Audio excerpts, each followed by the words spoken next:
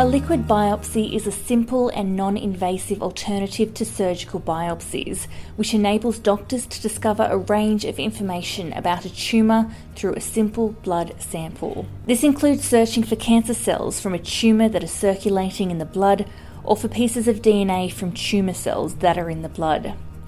It's a research focus for Professor Rik Thompson, who is the Associate Director and Professor of Breast Cancer Research at the Institute of Health and Biomedical Innovation and School of Biomedical Science at Queensland's University of Technology.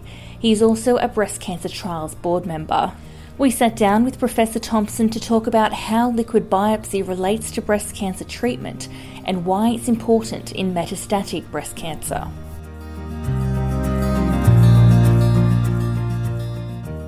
Yeah, so this relates really to the other end of the spectrum, and so as I said, most of my career has been in late-stage breast cancer or advanced breast cancer or breast cancer spread. And breast cancers use the blood system to escape and move around. They use the lymphatics as well, and there's a sort of an interchange between blood and lymphatics. But so in women with higher amount of breast cancer burden will have more of their breast cancer cells find their way into the blood. And over the years, we've been able to develop techniques to find those needles in the haystack, to find those very small numbers of breast cancer cells in the blood, and increasingly to look for cancer DNA in the blood. And so because it's sort of like an integrative site, it's a window into the metastatic cascade, it doesn't really matter where it's coming from. So you can get an idea of what's going on all around the body by having a look in the blood. So it's very convenient. It's difficult, technically very challenging because it's tiny. You might have nearly 1 billion leukocytes in 10 mils of blood, and you might only have 3 or 4 breast cancer cells. And in fact, one breast cancer cell amongst all those leukocytes is a prognostic, has a proven prognostic value. So is it hoped that it would be used more in a disease maintenance way instead of an identification of the first original breast cancer?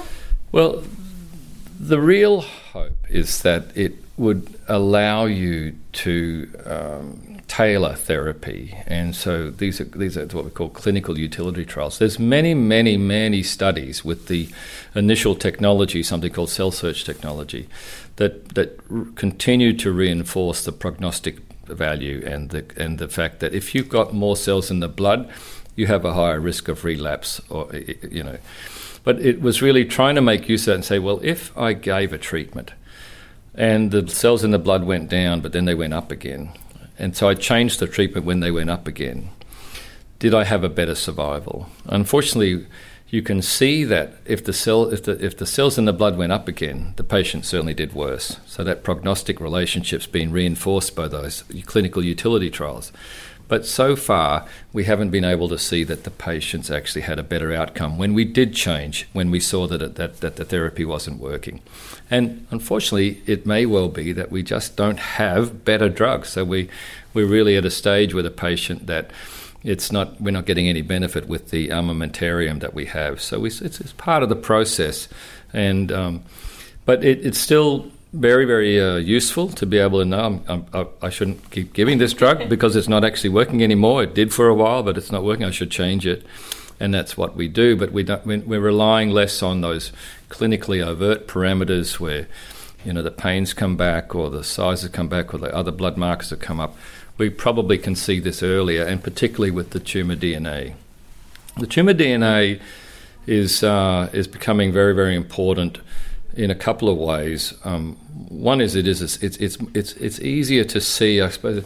Rather than looking for 1 or 2 cells in 10 mils of blood, you're looking for probably thousands of copies of DNA, and so it's a little bit of an easier target, but it's still those thousands of copies are hidden amongst billions of copies of DNA of normal cells, which are circulating in the blood, etc., and coming apart. But we're getting much better at predicting or knowing and being able to measure the actual DNA changes that are occurred in a tumour, and I think better technology to be able to find those in that haystack as well. And it has implications for immunotherapy, which has been a wonderful thing in lung cancer and melanoma, and less so in breast cancer. But triple negative breast cancer is more amenable to immunotherapy, and there's some terrific trials going on, lots of terrific trials. And tumour mutational burden is a key issue with how well immunotherapy can work when we can re-excite it or we can use the treatments that we have.